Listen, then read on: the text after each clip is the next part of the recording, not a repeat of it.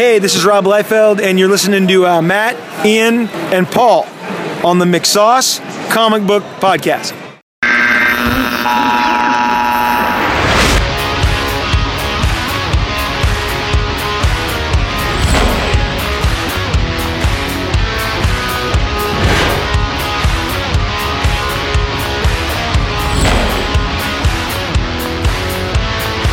Welcome to episode 126 of the McSauce Comic Book Podcast. My name is Paul McGinty. With me, as always, is Ian Sharpley. Hello. Missing from tonight's episode is Matt Casal, but we will do our best to forge ahead in his absence. For tonight's episode, we're going to talk the Supergirl premiere, we're going to talk the premiere of the Preacher trailer, and we're also going to talk a little about the unnecessary yet oddly entertaining Chewbacca title from Marvel. Super unnecessary. Yeah, real unnecessary. But before we get into that stuff, we do housekeeping with Ian Sharpley. If you go to McSauce.com, you can find our reviews of comic books that we love or maybe we just kind of tolerate. You can find the webcomics that Paul and myself put a lot of blood, sweat, and tears into, as well as this podcast. If you want to stay connected with all things McSauce, go to the Facebook page. You can go to facebook.com/McSauce. There we post the links to our homepage as well as any other kind of news items that we see. Trailers, information about artists, and updates on comic books, all different kinds of stuff that can be found on the Facebook page. There are a few different ways that you can find the podcast. iTunes is generally the easiest way that people are able to listen to the show, but you can also go through Stitcher. If you don't have an iTunes account, it's absolutely no problem. Just go to Stitcher.com/McSauce Podcast and you can find us there. You can also find all of the old historic McSauce relics that I've placed in the archive. Actually, this week, I'm almost finished with updating the archives. I think that I only have about 10 more to put on there, and they're all current episodes, so you can find those episodes in the iTunes or Stitcher stream, but on the Libsyn page, which you can find at McSaucePodcast.libsynliberatedsyndicate.com. You can go back, and I was kind of having some fun this week looking at some old episodes as I was posting them. Walk down memory lane. I looked at on Halloween, I posted the first haunted episode that we did. It was actually in April. It was probably around Easter or something. But I posted a Pound of Twizzlers where we talked about our favorite haunted TV shows and movies. And then I also posted our Halloween episode from last year. And I went back and I listened to the trailer that we talked about, the end portion where we're screaming our heads off. And episode 69, Fruit Brute, is actually the episode where we're watching YouTube and screaming like maniacs. I scream my fucking ass off. If you don't want to listen to the whole episode, go to the Facebook page, click on the link, and I have it listed here. If you go to 1 hour and 51 minutes and 10 seconds, you can hear us scream like little girls. So that's how you can find all of the wonderful McSauce highlights and lowlights. All kinds of lights. Any lights that you need, we're here to provide. We got them. All the lights. I would like to give a quick shout out to our friends at the Gearbox Union, our friends at That Old Comic Smell, and our friend at the Guest Room Podcast. Also our friends at More Than You Can Chew and A Fireside Chat.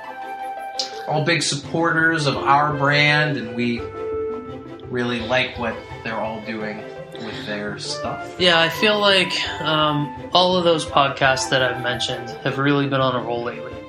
They've all been doing some great work. That Old Comic Smell's been doing some consistent work. I've been getting their game up, man. I like it. I get surprised. I'm like, wow, there's a new That Old Comic Smell. Gearbox is on our ass about the podcast war, but watch our asses. That Old Comic Smell is coming. Those boys are serious in 2015. Yeah, they did a really awesome episode this week. They do the high five, their top 5 toy lines, and they had a lot of knowledge.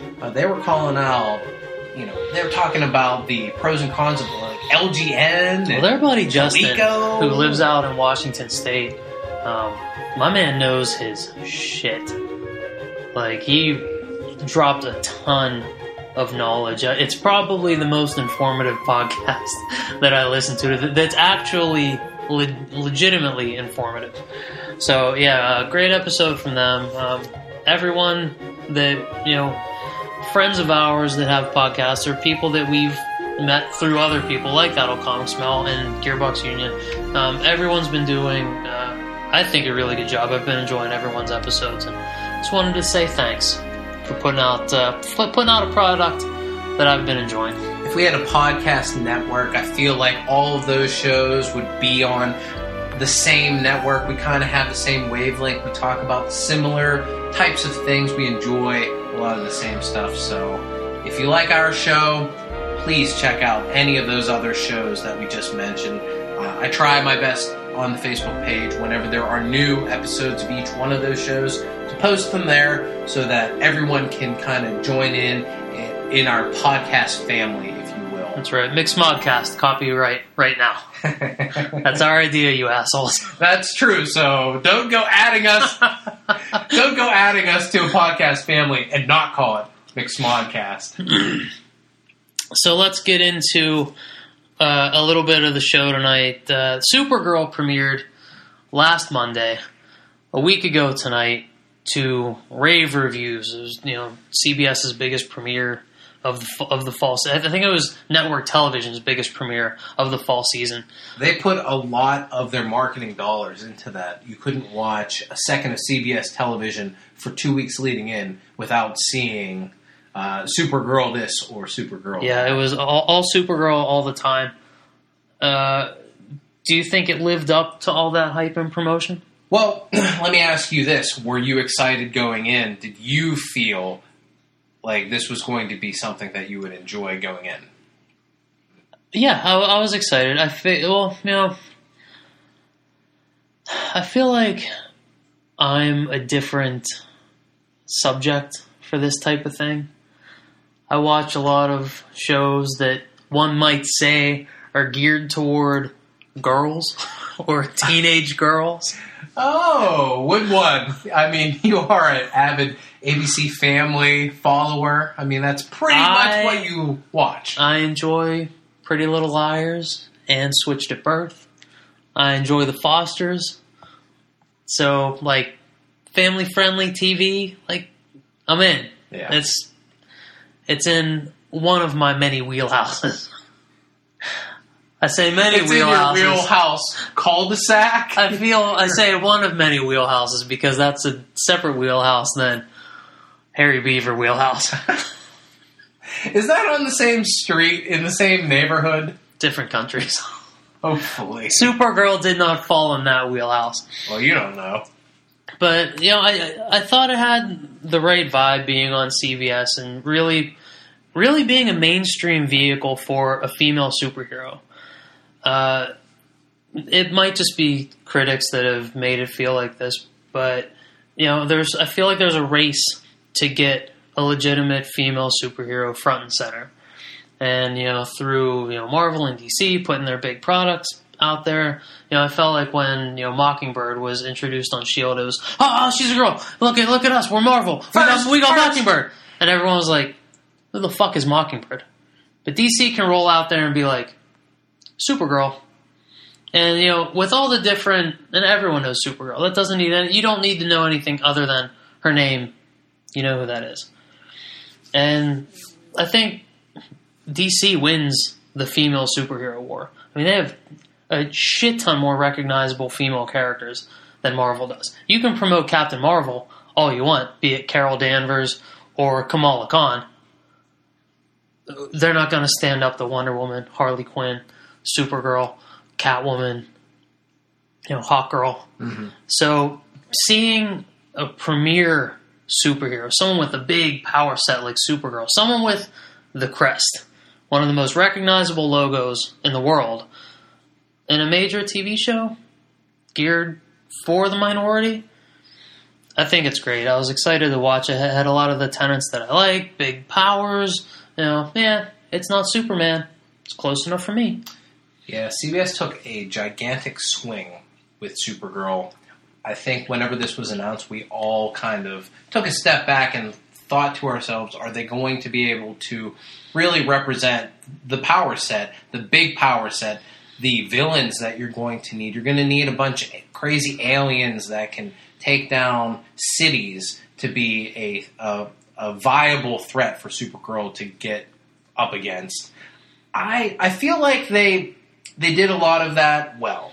Some of the CG was a little bit shaky, but that's nitpicking, I think. But overall, I thought the CG was pretty good. CBS they threw their CBS budget at this premiere. If there was any channel that was going to be able to handle it, any network, CBS has the most money and was able to do the best job. And I also give them credit for bringing in Greg Berlanti, who has established products.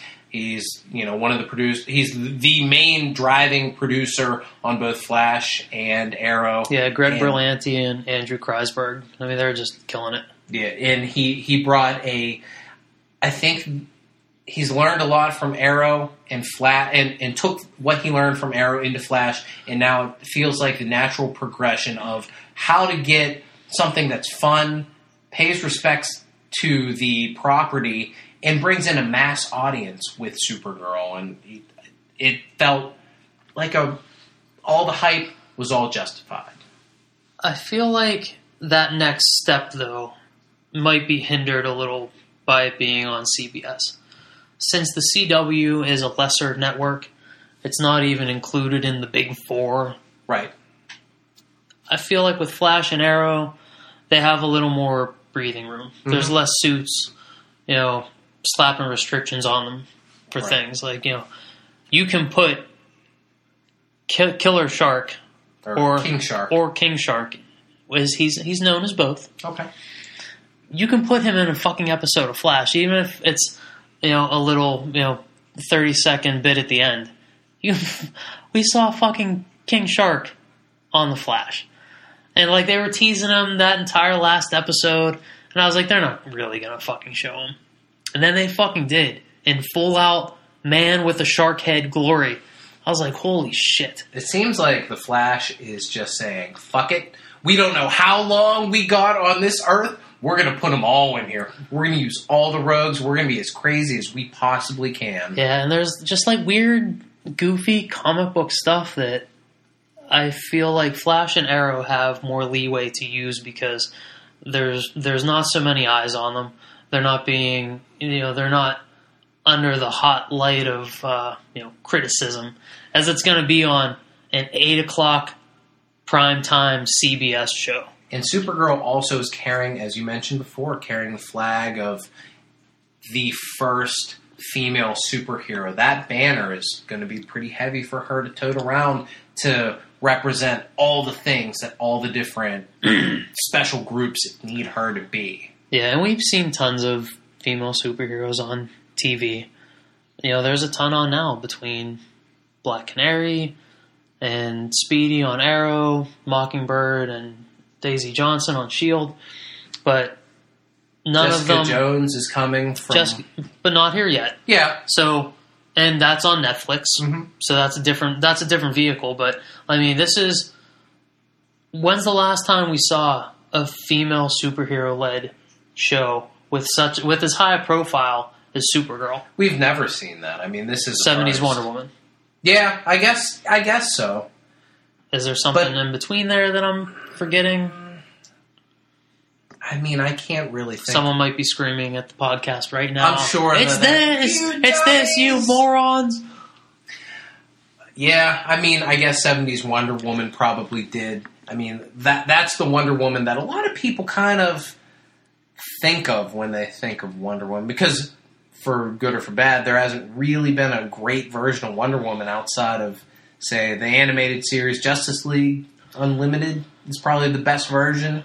And It's a cartoon, so it kind of doesn't count. Yeah. And even in the comics, there's, like, a lot of people point to the George Perez run as the definitive Wonder Woman. Yeah. But that's not my definitive Wonder Woman run. Like, if I had to pick one, it would probably be the Gail Simone, Aaron Lopresti run from late 2000s.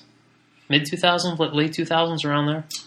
Was it right before the New 52? Yeah, it was the Gail Simone, Lopresti like run. Amazon War and stuff. then they went into I think it was called Odyssey, when it was running the same time JMS was on Superman's Grounded storyline. Oh. Where it was the first time they gave Wonder Woman the black pants, and everyone freaked the fuck out. Yeah, that must have been. That was right before it. Must have been like that was 2010. That was right before the New 52, and that was kind of goofy. And I've read some of the old Perez stuff. And it's fine, but I feel like Gail Simone had such a great take on who Wonder Woman was, and Aaron Lopresti's art was just gorgeous. She built up a legitimate rogues gallery for her, aside from just Cheetah, who's always been kind of lame. She's featured everywhere. Cheetah's always lame. That's one of the problems that Wonder Woman has, is she doesn't really have a lot of great villains to go up against. I thought that Brian Azzarello did a good job by grounding her. I guess it's grounding her in more of her mythology, with being, related to the gods and being the daughter of Zeus. That gives you a whole bunch of different options, and you have the Hades to go up against, and all different kinds of things that you can fight when you go that route. To me, I haven't read any of the George Perez stuff. I liked the very beginning of the New 52. I thought that was pretty smartly done. Kind of ran out of steam after a while, but the first year of Brian Azzarello, Cliff Chiang, Wonder Woman, that was really good stuff, I thought. Yeah, it was. It was great. So, I mean, this is really Supergirl's big push. She was on Superman the Animated Series, some guest spots on Justice League Unlimited. But I mean, this is the big push. And out of the gate, as far as a pilot goes, having to be heavy on exposition and set up all the players, I thought it was pretty good. In a way, Supergirl does get to cheat a little bit because, let's face it, she's riding a lot of the coattails of Superman. Everybody knows his story, and they essentially said, oh, same story, same powers, so they can shortcut all of that stuff. Is that cheating a little bit? Since, I know she exists as her own character, but the world doesn't have to learn anything new with this character. We don't really have to explain anything. We know everything she can do. We know where she came from. We know all that stuff. Yeah, I wouldn't use the word cheat, though, because that's not where audiences are right now. We're in the time of, we don't need to see Superman's origin again. We don't need to see Spider-Man's origin again. Let's just get to it. The age of the informed consumer. So Supergirl kind of has it made that they can be like, yeah, you know all that about Superman, that happened to me too. Here we go. And we're off right away. And she also has the benefit of, there are a bunch of different versions of Supergirl from all different eras of the DC really universe. Good ones, some really dumb ones. You can pick and choose because there is no definitive version. Nobody really has an idea of what Supergirl should be. It should just be the female version of Superman, right? And then you can the writers have the option of just filling in the luxury of just filling in the blanks however and wherever they can. Being a DC guy, I feel good that they're rolling Supergirl out first. They're rolling out her secret identity as Kara Danvers first. So when Marvel releases Captain Marvel and it's Carol Danvers, people are like, oh, they fucking stole that from DC. Because you fucking did, you assholes. And that's the kind of pettiness that you get from the McSauce Comic Book Podcast. Oh, the DC fan, the always beaten down, downtrodden. Even though I buy more Marvel books now than DC books. Are you counting... I bleed blue! Are you counting the Star Wars stuff? Oh yeah, that's all it is. I don't buy any Marvel superhero books. It's all Star Wars books, but they're all Marvel. That's true. Yeah. As far as the actual show went, I was thoroughly entertained. I thought that the actors that they picked were delightful. The story in setting up how they're going to bring in the villain of the week, where they have the Phantom Zone villains make an appearance. And I thought that's how you're going to do it. You're not going to do the Smallville Krypton raining and mutating people. I thought it was smart the way that they did that. I liked how they set up the montage where they're perfecting her costume and going through logical progression of why the cape's stupid. You don't need a cape, and then you show why you need a cape. Although I still don't actually buy that logic. I don't buy that either, but it was a funny comedy bit. Yeah. That's another part about it. It's really lighthearted. It knows that this is going to be something for families, for girls. It needs a lot of humor. I love when she first walks out in like a bikini, and she's like, "I'm not fighting crime in this." And that was pretty funny. That, along with Cat Grant's talk about how what's wrong with being a girl. I'm a millionaire. You feel that was a little heavy-handed. I do, but I feel like in this day and age of everyone being so sensitive about such things and everyone being so sensitive about female costumes and comic books, that it was a really good way for the show and the creators of the show to proactively address this stuff right out of the gate. To be like, we know what you're thinking. We're thinking the same thing. Yeah, I agree. I don't necessarily... Maybe it's because I don't necessarily like the Cat Grant character or Callista Flockhart, the actress. Well, so that all came off as cunty to me. And I was like, well, that's the stupidest fucking argument of all time. Well, I'm super hot, so I can be a girl. Get the fuck out of here. Well, there were other... She had other... pluses too. I'm super rich and successful, and she built her ground up from the beginning. Fire you bitch! So go get me coffee. She can, and she's a woman with that kind of power. Super powerful woman. But I think this is going to be the most likable version of Cat Grant we get, because in the comics she's consistently a cunt. Yeah, well, I think you like all that alliteration. In the comics, she's consistently a cunt. I was going to say she's going to be consistently a cunt as well. She's gonna be, but they're gonna develop that character into having, depth. the depth and the softer moments. Yeah, I feel like she's gonna be a bitch all the time. It's the Devil Wears Prada setup. By the time you get to the end of that movie, you like Glenn Close, right? You understand her at least, and that's what we're gonna develop with Cat Grant. Yeah. How did you feel about the handling of him of the big guy? My cousin of the big guy. I think that's the way that you need to do it. I honestly don't think that he should be a key role going forward. I think that should be as much as we get of Superman, because they're not going to cast Superman in this. You're not ever going to see him. But You're not even going to hear his name. No. But you have to address him. So I think that the way that they handled it was good enough, and now we're up and away with the rest of the plot. Right. And I agree. They did it in the best way they could. Mm-hmm. I thought it was handled well with, the backlight, and you just kind of see his silhouette in the cape.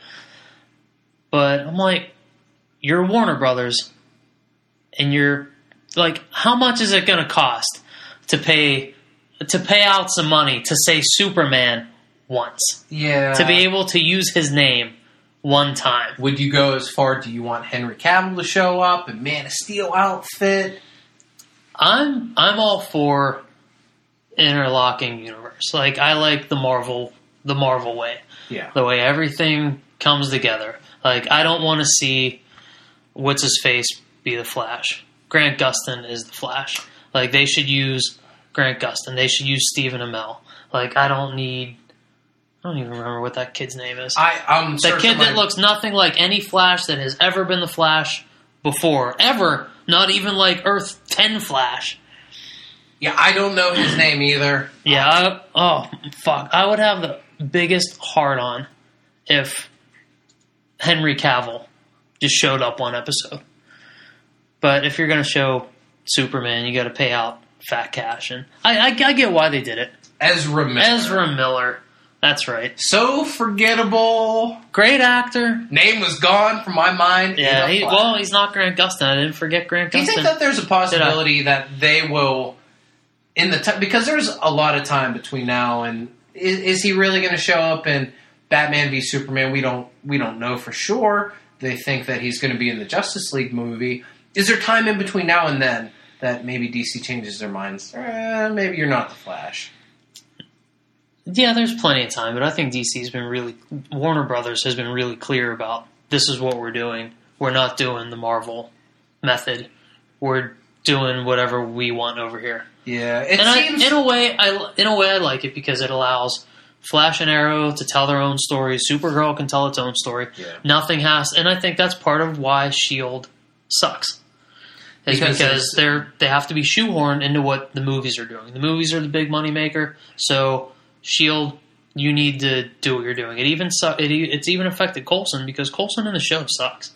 Coulson in the movies, he's quirky and he's funny and he's charming and he collects Captain America baseball cards, and he's great. Is that a writing thing or what is? I mean, I don't watch S.H.I.E.L.D. In the show, he has to be the leader. The straight man, he has to be the heavy, and that's not who Clark Gregg is. Yeah. Like, he plays silly, fun sidekick Coulson so much better than he does, I have to fucking lead this team now that Nick Fury's presumed dead. Do you think that DC is just being hard-headed for hard-headed's sake by not doing certain things the Marvel way? I feel that they would be best served by picking and choosing.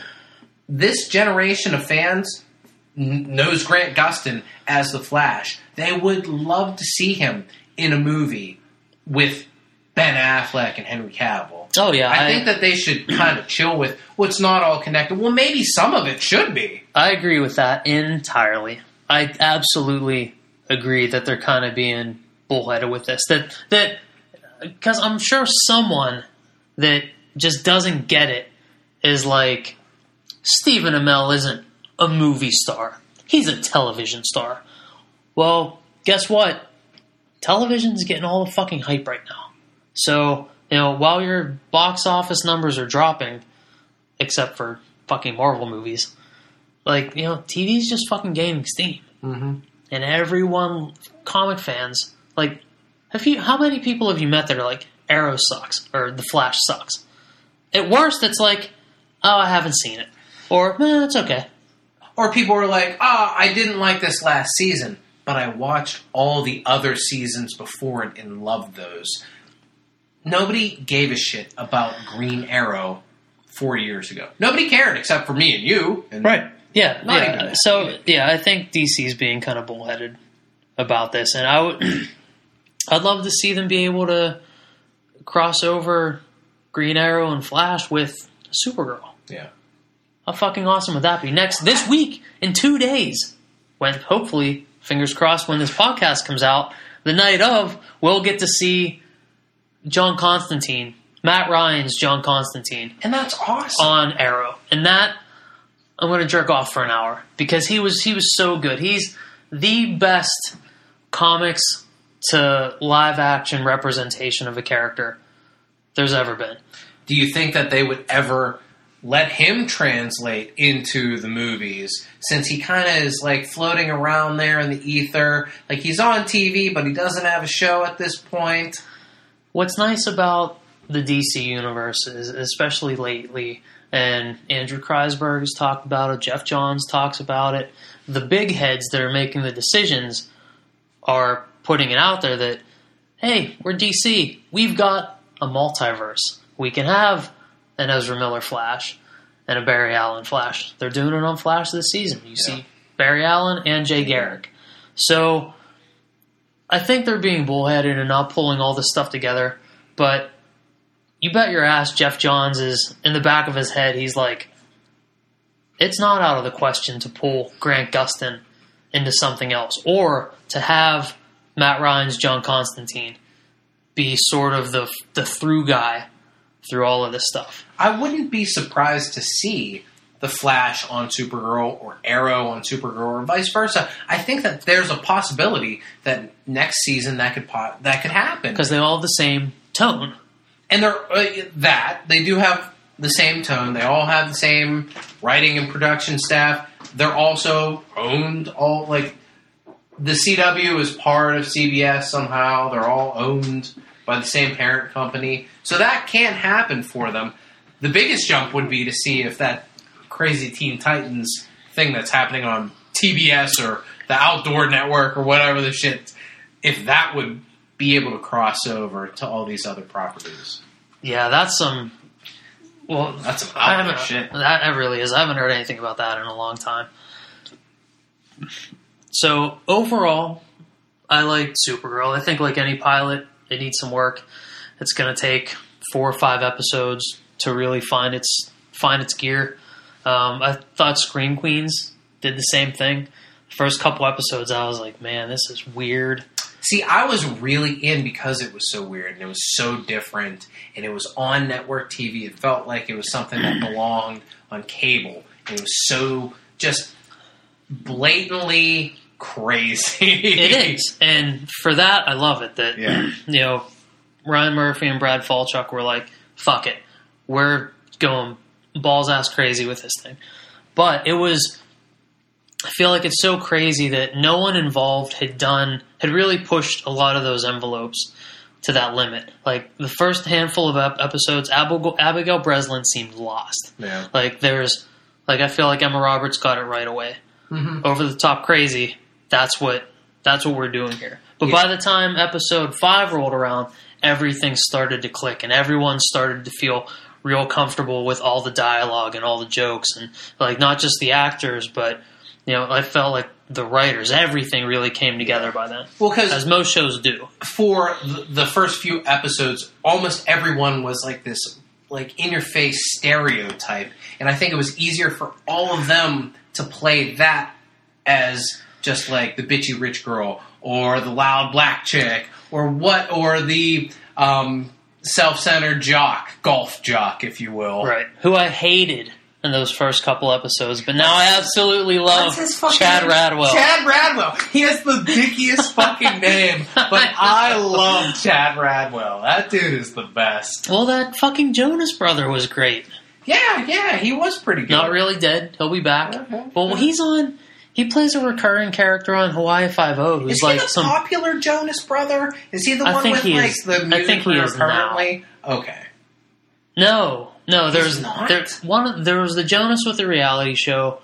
There's the one the oldest Jonas. There's right? this one, and then I think the other one is the music guy. Oh, I felt like, I guess I'm wrong. I thought this was the music guy. Maybe it is. Maybe this is the talented Jonas. The only reason why I thought that was because Ariana Grande was on there. I was like, oh, well, they're pulling pop stars into this, and they must have ties to that I feel universe. like that's a Ryan Murphy conceit. Yeah. That like he's got this power now. He's got some clout where he can say, hey, do you want to do I'm really into Ariana Grande. Why don't you do this? Hey, I'm really into Lady Gaga. Why don't you star in this season of American Horror Story? Yeah, maybe. But maybe. But the Jonas brother, Nick Jonas, he's played a recurring character on Hawaii Five-0, who's like some creepy kidnapper, stalker, cyber stalker guy. I can't believe you're still hanging in there with Hawaii Five-0, man. I've flamed 3 seasons. Every episode that's on the DVR,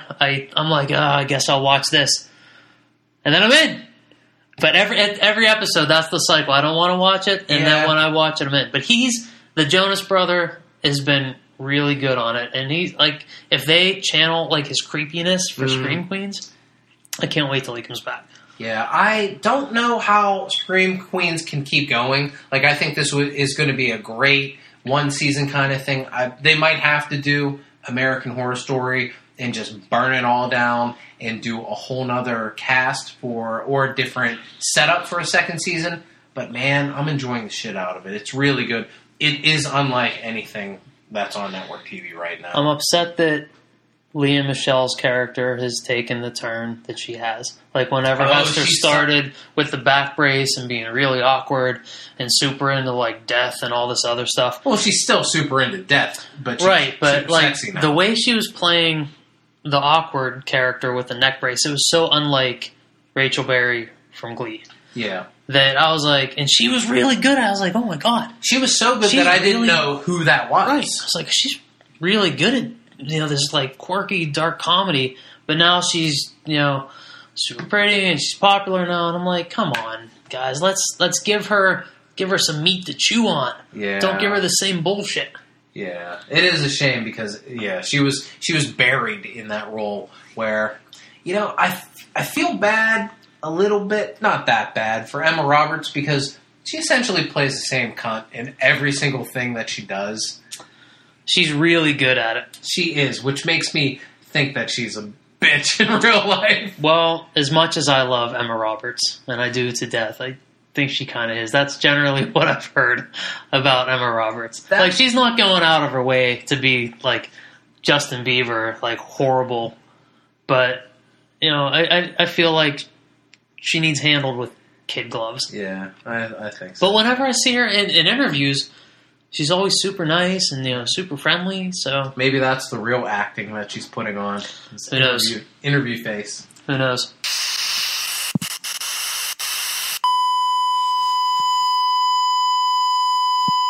Welcome back to the show after a quick McSauce pee break that may have felt jarring to all of you, but for us it was smooth as silk. It probably isn't going to feel all that jarring to them. I'm sure we'll, dovetail this all together. I'm sure Matt will cut it together like the seasoned professional that he is. So last night, during the hour-and-a-half long episode of The Walking Dead, we got to see the Preacher trailer. Preacher being near and dear to mine and Ian's hearts. And it works out that Matt wasn't available to be on this episode. Because he could give a shit. Yeah, and he'll say, I want to read it, guys. I really want to read it. He's never going to read it. He's never going to watch it either. He may watch the premiere and then flame out like he does with most shows. So, being that Ian and I love this series, and we generally try to read it once a year, Preacher's a big fucking deal. Like Supergirl, give or take, whatever. But Preacher, this is important. Yeah, this was, I'd like to say that it's probably one of your favorites of all time. It is my favorite comic book property. It's the one that brought me back from the depths of just not giving a shit about comic books. There was a time in the late 90s after all the Image stuff that I loved, but just kind of flamed me out on traditional superheroes.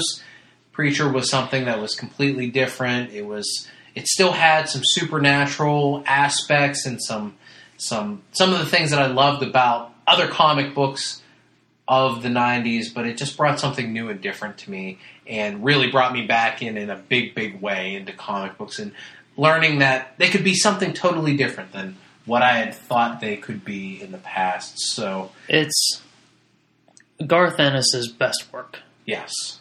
Garth Ennis has written a lot of things since. Some of them really good. Some of them not so good. Some of them, like The Boys, started out amazing and then just kind of petered out. But Preacher, from start to finish, like Garth Ennis has what's the rep word I'm thinking of? I'm not sure. I mean, he's Garth Ennis really is known gory. for being gory and over the top and and vulgar. Mm-hmm. And really pushing that envelope as far as it can go. Sort of gory and vulgar for... Reputation is the word I was thinking of. Oh. Funny how that happens. I thought Such a simple word. Didn't you say that he has a reputation for being... What is it? Isn't that what you said? No. I was thinking he has the... I was like, what? And I said, it starts with R-E-P. It starts with rep. What is it? Oh, I thought you said he has the reputation... for being. No. Yeah, he has the reputation for being just super gory and super over the top, filthy. A lot of bad words, a lot of, sexual depravity. And that's present in Preacher. It all is. But what what's even more so present in Preacher is the heart and the relationship of the characters. In no comic book, maybe no novel, no piece of written work has spoken to me as intensely about the relationship between two friends as the relationship between Jesse Custer and Cassidy in Preacher. Aside from all the vulgarity and the depravity, the really honest way he wrote who each of those characters are and how they deal with each other and what they do to each other was just incredible. I mean, he channeled something that he'll probably never channel again. Yeah. To me, Cassidy is one of my favorite comic book characters of all time because of how human and how real he felt when I read him. The things that he did were... he did evil things, like tear people apart and murder people and things like that. Yeah, but they weren't... I don't think they're evil things because he never does them just for the joy of it. But he gets in like bar fights. He does shit out of the joy of it. But he also does other things. He also does more real world. Those are supernatural, comic booky evil things. But he also does other evil things that I can relate to, like try to fuck his best friends, which are more which in a lot of ways are more heinous than the over the top comic booky things. And yes, they are. And they were written in such a realistic, heartfelt fashion. A lot of rationalizing by Cassidy of why he's doing those things, and the circumstances that led to him doing those things. He's a vampire, and he will live forever unless he goes out in the sun or does some crazy stuff. And to see how he has treated other relationships in the past, and he keeps making the same mistakes, and he's a very imperfect person, and he wants to do these good things, and he wants to have friends, but as his life goes on, he just keeps failing these friends and making mistakes and repeating the same cycle for 100 years. All that, for some reason, really resonated with me to see this guy, even though he loves his friends dearly and risks his life time and time again, he still falls short when it comes to simple things like trust and generally just being a good friend.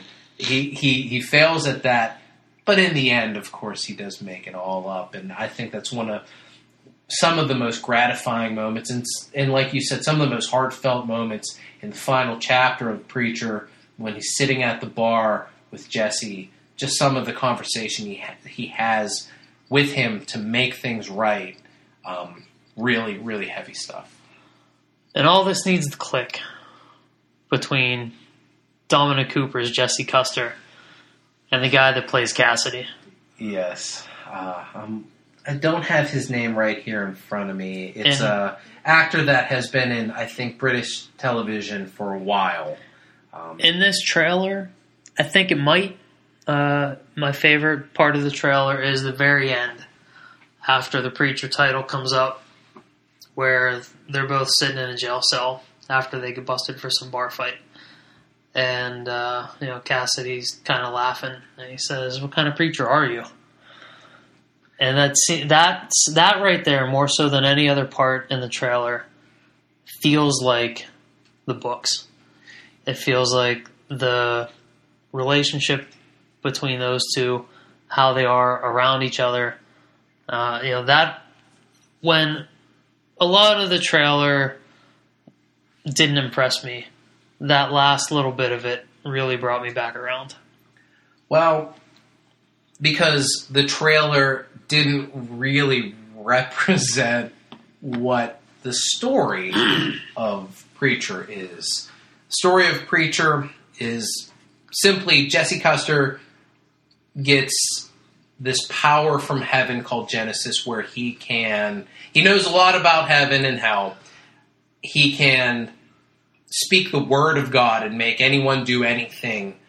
It's literally. It's crazy stuff. Like, it is crazy stuff. An angel and a demon have sex. Mm-hmm. Their baby is Genesis. Genesis escapes captivity in heaven and lands in Jesse Custer on Earth. Like, and coming from a network that, is like, hey, people die and then they eat your brains. Simple stuff. Like, these are some huge concepts. Concepts AMC is, throwing at you. Right. Maybe. And I'm not saying that they need to hit all of that on the head and project that to the audience in a trailer. I'm not saying that. No. If even through the series, if we don't see the two angels that are responsible for guarding Genesis, I probably won't miss them. But you better fucking give me the Santa Killers. Right. I would hope that we will get that. Santa Killers is essentially... he's Heaven's hitman. I guess Heaven owns him at that point. He's an unstoppable, old-timey Western killing machine with unlimited bullets and very accurate aim. Yeah, and I think he's only the old-timey Western killer because that's when he died. Yeah. So that's what he maintains. But yeah, like I want to see him, and I want to see him represented properly. And the plot, getting back, the plot of the Preacher is Jesse gets this power, understands through some different encounters what's going on with heaven and what's going on with God. And God leaves his people. He leaves heaven, and he's gone missing. And Jesse Custer has to find God. And that's the crux of the story. His pursuit of God. Right. And in this trailer, I understand it's only a couple of minutes, but this trailer made him out to be the Punisher. He looks like some vigilante preacher that goes and beats up and watching it wife beaters. Right. Watching it multiple times, I get, in the trailer, the kid comes up to him and he's like, hey, I heard you did some stuff before you were a preacher. And he did. Because Jesse grew up in a really fucked up family, and between being a teenager and becoming a preacher, yeah, I'm sure he's done stuff and people probably know stuff. But like Jesse never goes out and actively, like, he's not the Punisher. He doesn't go to avenge people. Like, he wants to find out why this shit's in his head and to make God stand up for the bullshit that he's done. Like, he wants to hold God accountable. Right. Petty, my girlfriend's brother or my girlfriend's boyfriend beats her up. Like, that's nothing. Yeah, I feel like in, comic book, Jesse Custer is like, so?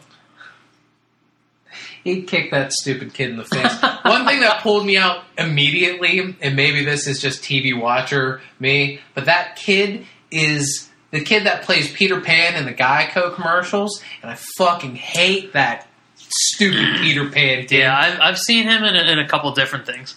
And he has played a unlikable dickhead kid in everything that I've seen him in. Yeah, because normally he's a redhead, and he's got that face. Yeah, he's got a fucking kickable, punchable face. So I wanted Jesse Custer to punch this kid's teeth out instead of having a conversation with him. But that's just me. Yeah, I don't know, man. I feel like there was a lot of unrecognizable things in the beginning of this trailer. The only thing, watching it back, I watched it earlier today and I watched it before we started recording here. Mm-hmm. One thing I picked up the second time was it looks like Tulip's fighting someone in the back seat of a car who's wearing a white suit and a red tie. Right, and that's the organization that, the Grail. Right. That is in charge of handling the second coming... The descendants of Christ. Yes, and they're in charge of handling the resurrection of Christ, which once they get wind of Jesse and his powers, changes all of their plans. So that's something from the comic books that makes me feel good that they're incorporating into this show, at least the first season. I went back and watched the trailer a few times today. Towards the end, there's a bunch of quick cuts, and you don't really get a ton of quick cuts. You don't get to see things, and I'm kind of upset that they didn't let some of those things settle in. One of them is Cassidy letting his hand catch on fire. Right. That was one thing. There was another. And Cassidy's not traditional vampire. You know, they play a little fast and loose with his powers, but he can't go out in the sun. He doesn't have fangs. He has fangs, but he doesn't. Cassidy has. No. I thought Cassidy had fangs. Pretty sure. No fangs. We can't. But his eyes are always all fucked up. Yeah. Which is why he wears sunglasses all the time. Though he didn't wear sunglasses very often in this trailer. No, but, you saw his eyes the entire time. And that's one of the things about the whole Preacher story. Yeah. You never see his fucking eyes until like the last until the last showdown of the series. Jesse punches his glasses off of his face and says, "Holy fuck, what happened to your eyes?" And it's never even mentioned. It's never, like, through the series, it's never, oh, why do you wear those glasses? There's one point where a girlfriend tells him, or Tulip tells him, "Put your glasses back on, you disgust me." Well, right, but no, like, it's never made a big deal of. It's never, like, it's never a heavy-handed lead up to, like, oh, why are you wearing those glasses? Hey, we're inside, why do you have those glasses? Yeah, Cassidy just wears glasses. Yeah. He's a dick that wears his glasses inside. That's just it.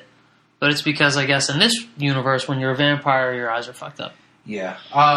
There's a moment in those quick cuts where they do show Cassidy without his glasses with red eyes. There's a bunch of quick cuts in there. There's a trailer that's burned down to the ground in the quick cuts. There's also, like, I couldn't really get a real firm hold, but there was, like, some scene of a bunch of dead people, a bunch of carnage and things like that. It could be anything. Cassidy seems to be on a plane killing some people, and then he jumps out of the plane. Don't quite remember that from the books. But, I guess that is Cassidy. It is Cassidy. On the plane because he's fighting on the plane. But when I first saw... It is Cassidy because he's wearing a name badge that says Cassidy as well. Well, when he's up... You can't see that when he jumps out of the plane. You can see it right before he jumps out of the plane.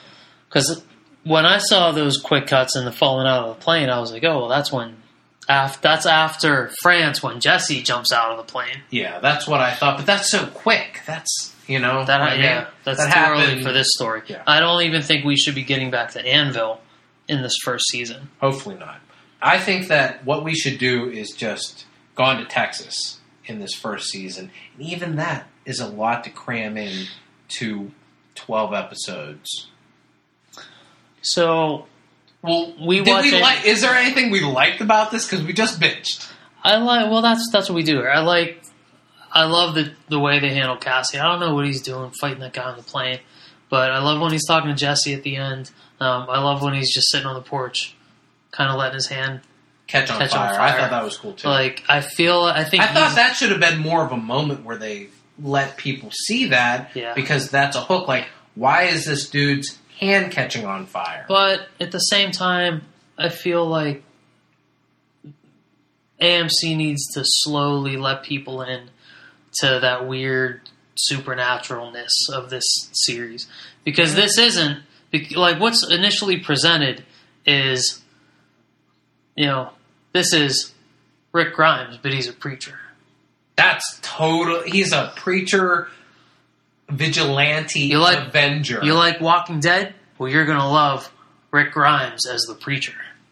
But, like, there's all this other bizarre, weirdo shit going on in Preacher that they need to slowly let audiences get familiar with. Do you think that the audience that was watching that, a bunch of people that love horror, love zombies, that they would have been shaken up by the realization that this dude's a vampire, his hand caught on fire? I think they would have been cool with that. And I think they should have let that play a little bit longer. Let people actually see the only people that know that or us. I mean, there's nothing at all in that trailer that says, "Oh, this guy's a vampire." Like even that guy getting his. Do you think even if you just see a guy sitting on his porch with his hand on fire, we know it's because he puts it in the sunlight. Do you think no one else knows that? Yeah. Do you think that they should have maybe hedged their bet towards horror instead of hard-nosed vigilante?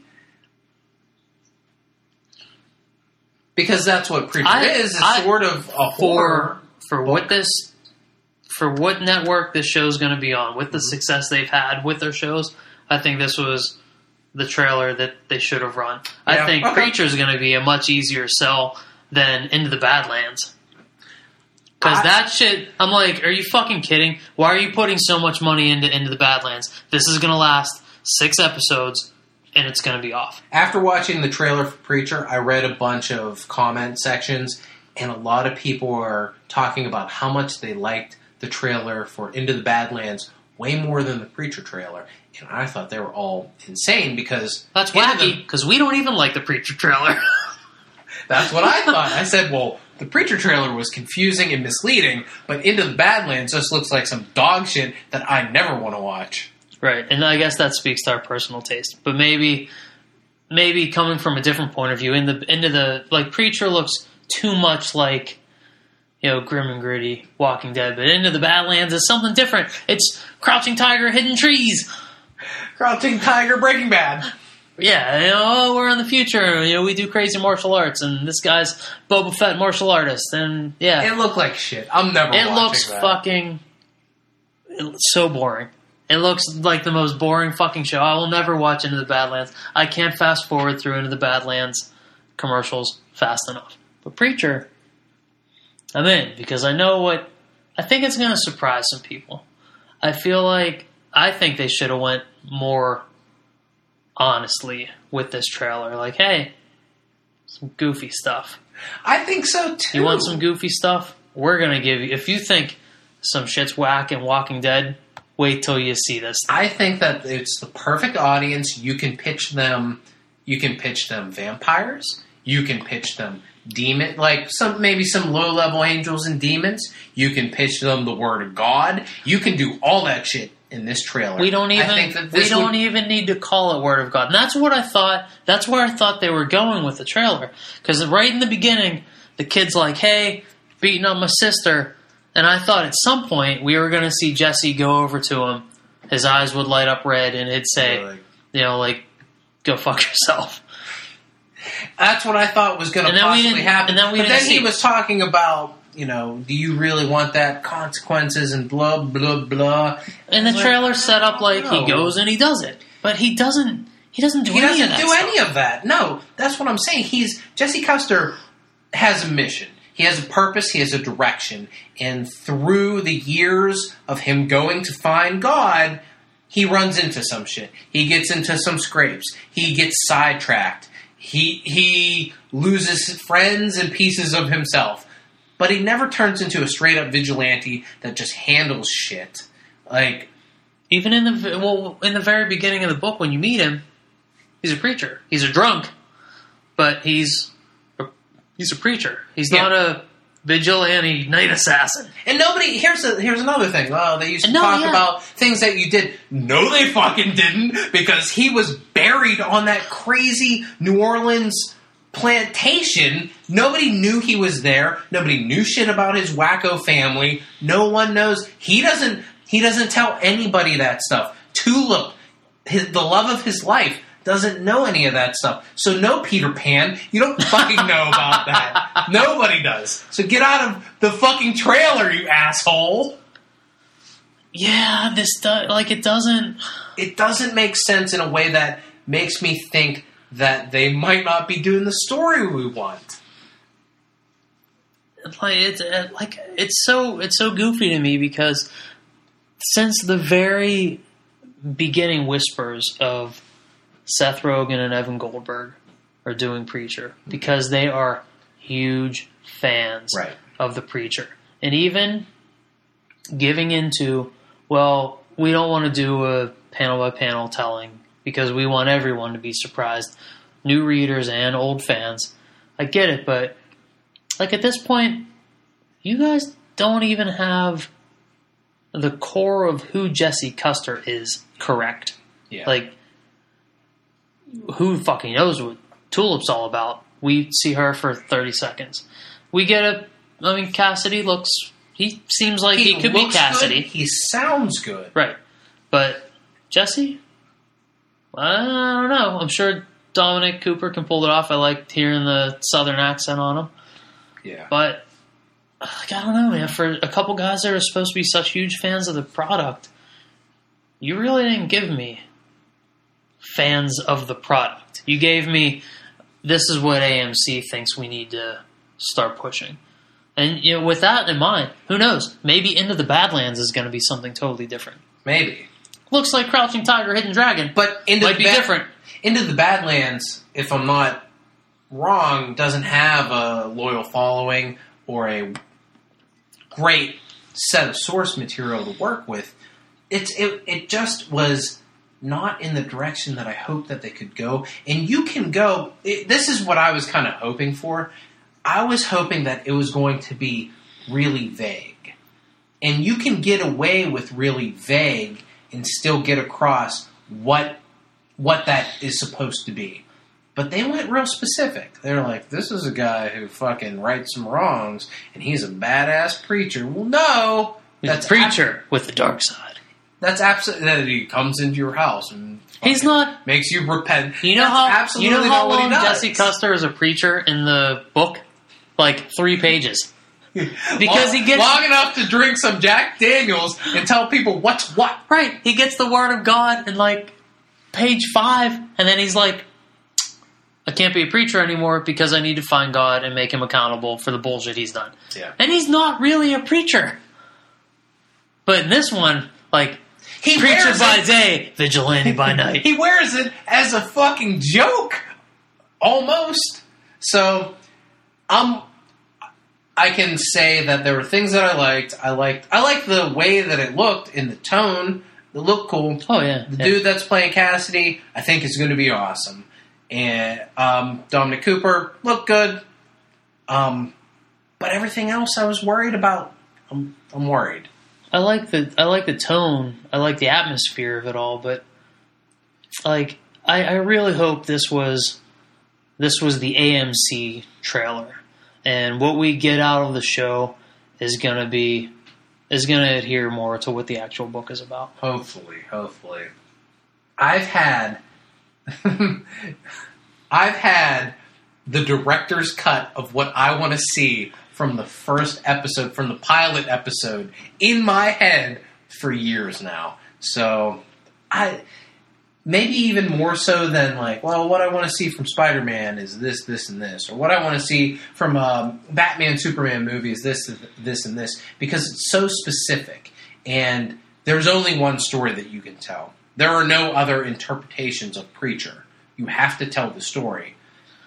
The same as The Walking Dead. The Walking Dead, in the first season, I felt like they did a lot. They did justice to the work. And they started trailing off as the seasons have gone on. And now it's nothing like the book, unrecognizable. Still a good show, but not the book. And that's fine. But you have to start from ground zero with the source material that everybody loves. Well, Preacher tells a specific story. From start to finish, It's a specific story. Walking Dead is open-ended. It's still going on. Yes. Like, you can tell. I feel like you can go in any kind of crazy direction and still have the same, and still honor the source material. But Preacher's one story. It's not a Batman movie that's had 1 billion stories over the last 75 years, or Spider-Man that's had 1 billion different takes since 1961 or 63. Like, Preacher's one story. It's all contained. It's like if someone ever does Y the Last Man. You can take some off-roads with both of those stories, but they're one self-contained story. It's from this to this. Hopefully, like you said, we just got the AMC trailer to get people that have no idea what Preacher is on board and ready to watch it when The Walking Dead comes back in January. but I'll be watching my DVR with a suspicious eye. Why don't we hit Chewbacca real fast? Speaking of unnecessary offshoots to a main story. It's only 2 issues old. Writer Jerry Dugan and artist Phil Noto, who is a superstar artist in my opinion. The only reason I bought that Star Wars Shattered Empire book was because he did the first cover for it. And surprisingly, I've really enjoyed all 4 issues of that. Chewbacca, though, Phil Noto does all the interior art plus covers. And while it's a really good-looking book, it's going more the way of Mark Waid's Princess Leia, where it's just an unnecessary story that doesn't need to be told. Again, we're only 2 issues in. There might be some more important shit that happens later on, but so far, I think it is what it is. Chewbacca crashes on a strange planet, he helps out some natives, then he goes and meets up the rebellion, and we're done. Yeah, it felt to me like an offshoot of Saga. Like, Chewbacca showed up in the Saga universe and started having some adventures because he felt totally out of place in this world that they built. It's a really nice looking world, but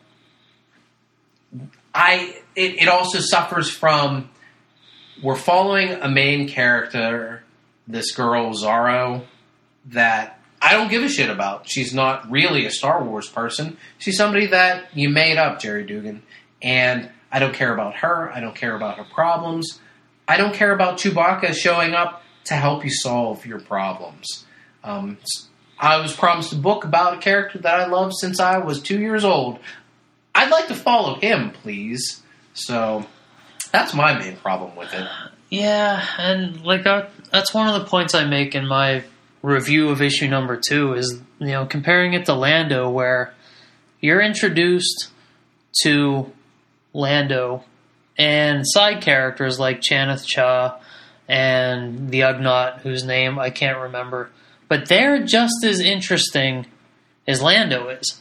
Like, all of a sudden, you care about these 2 brand new characters, and you care just as much about Lobot, who's not a brand new character, but for all intents and purposes of this story, characters. Right. But for this story, he's a brand new character. And, I mean, the emotional weight in the last issue of that Lando book, I mean, holy shit. That was a moving comic book. I didn't read it yet. But here's the thing Chewbacca, with that. None of these new characters, I don't give a shit about any of these new characters. The lead character, Lando, they make sure that he's front and center because, number one, there are stories to be told for Lando. When that book was announced, I was like, yeah, that's going to be fucking awesome. I want to ride along with Lando and find out some hijinks. No matter what point you come in, I'm invested in Lando. I'll go, where the era that they're in right now where he's doing some shit in Cloud City, you can take me back even further. Rebels era. Some Rebels. You can even give me some teenage Lando and the sexual awakening of Lando. And I'd be in for that. But Chewbacca he's a great sidekick, but he has a major problem in the fact that he can't speak dialogue that the reader can understand. So that's a problem right there. I don't think that you need to build a book around that character. He's great. Maybe a one-shot, that would be cool. And that's where the bulk of the problem lies, is that Chewbacca can't talk. Yeah. It's not like we're even getting thought bubbles from him. Like, Phil Noto's tasked with body language and trying to, dictate what this character is saying. And the Zaro or whatever her name is, like, she has to do all the weird, like, Han speaking, like, oh, you think that's broken, Chewie? Like, and we don't care because it's not Han Solo. Right. It's not the charm of Harrison Ford doing that. It's some snotty kid that we just met that we don't give a shit about. Yeah, and, like, the more they put these Star Wars books out, we're going to have hits, we're going to have misses. And so far, like, I don't know. I was surprised by the first issue of Chewbacca. I was like, you know what? Maybe we're onto something here. Maybe we've got something going. This is issue number 1. Mm-hmm. It's your pilot episode. We're full of exposition. We're putting all the pieces on the table. But now we get to the second one, and I'm like, yeah, this was even less interesting than the first one. So, initially I thought, we don't need a fucking Chewbacca solo series. Issue number 1 proved me wrong. Issue number 2 proved me right. It makes me upset because Phil Noto's amazing talents are being wasted on this nonsense book. Why are you wasting it on Chewbacca? Why don't you get him to do the Star Wars proper series? Get him on something. You can't tell me that if you would have offered him, hey, after John Cassidy's done with his run, you can jump on to that. He would have loved to do that. So it's a great looking book. Oh, it looks awesome. All the artwork's just beautiful. Phil Noto is one of the best guys in the business. What I really like are these guards of the mine that have like super 70s outfits. What I really like about it is that there's a handful of things in A New Hope that you look at and you're like, oh, that's this Earth thing repurposed as some alien something in, the Skywalker kitchen. Yeah. And so they kind of go by the same rules in this book where the guards in this mine that Chewbacca needs to break slaves out of, they're wearing batter's helmets. They really are. They are 1976 New York Mets batter's helmets. But it feels like something that would have been done in A New Hope, and I think that's a really cool detail to put in there. Like, these guys feel way more a part of the Star Wars universe than anything from the prequels. The thing about Phil Noto, if you follow his artwork, is that he loves the late 60s, early 70s, and a lot of the things that he brings to his just general vibe of the art that he does is that time period. So he's perfectly suited to give that kind of aesthetic to all these characters, and it makes it fit seamlessly in to that early Star Wars universe. I just wish it would be done on a book that I gave a fuck about. Yeah, it all works. Like, nothing looks out of place. Nothing doesn't look like the Star Wars universe, but I just don't really care. Yeah, when I said that this felt like a saga book, the general vibe of a mine, these strange aliens mining this beetle farm or whatever the shit they're doing with these energon maggots, that felt like saga to me. It doesn't feel like something that would take place in Star Wars. I guess you're right about that. So, thank you for trying Marvel and Star Wars, but divert your efforts to something more worthwhile. Chewbacca on the surface didn't sound like something that I wanted to read. And after 2 issues, turns out it's not. Not every original trilogy character needs their own story. I'm looking at you, C-3PO one-shot, written by James Robinson. Please, no J. Scott Campbell Jawa book. I don't need it. Nobody wants it. I don't think we need to know why C-3PO gets his red arm for The Force Awakens. Maybe he just has a red arm, and that's one of those just neat little details, like the silver calf. Maybe we don't need to know. Something happened in those 30 years. He gets a red arm. Luke / the rebellion are, derelict owners that don't repair him properly. Now, if Matt Cassell comes back next week with a red arm, I'm gonna want to know. But C-3PO, I'm not gonna give a shit. We're gonna business as usual. Because it's gonna be, don't you want to know about my red arm? No, I don't. We'll sit here for an hour and he's like, hey guys. Just wanted to, did you notice? That's gonna do it for us tonight. Thanks to everyone for listening. We appreciate it. Next week, hopefully, we'll have Matt Cassell back in the scientist officer chair. I guess so. Or is that like communications officer? Is that the warp room over there? I don't know. Maybe Scotty's too high profile for Matt Cassell. Sick bay? Sick bay? Is he he can probably be the Sulu, right? I mean, we're Kirk and Spock. Oh, most definitely. Hands down. Chekhov? I don't know. Let us know on the USS McSauce Prize. What is Matt? Is he Uhura? He's Uhura, right? I know He is that I'm Uhura. supposed to be Uhura, but I'm Spock, damn it. Yeah, we all know I'm Uhura, but goddammit, so's Kirk. That makes me Kirk. You're even wearing Kirk's shirt today. It's Yellow shirt, Kirk golden colored. shirt. That's gonna do it for us tonight. My name's Paul McGinty. Ian Sharpley. We'll see you next time. I was going to say Ian Spockley.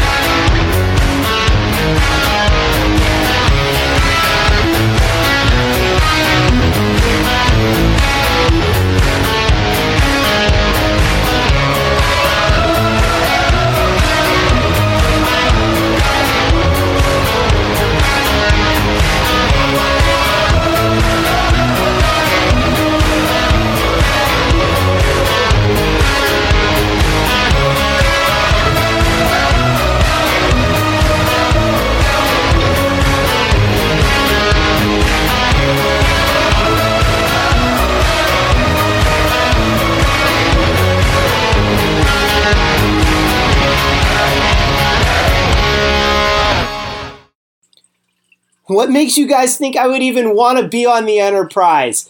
I'm going to be captaining the Millennium Falcon. Me and my fucking red arm zipping around space all day.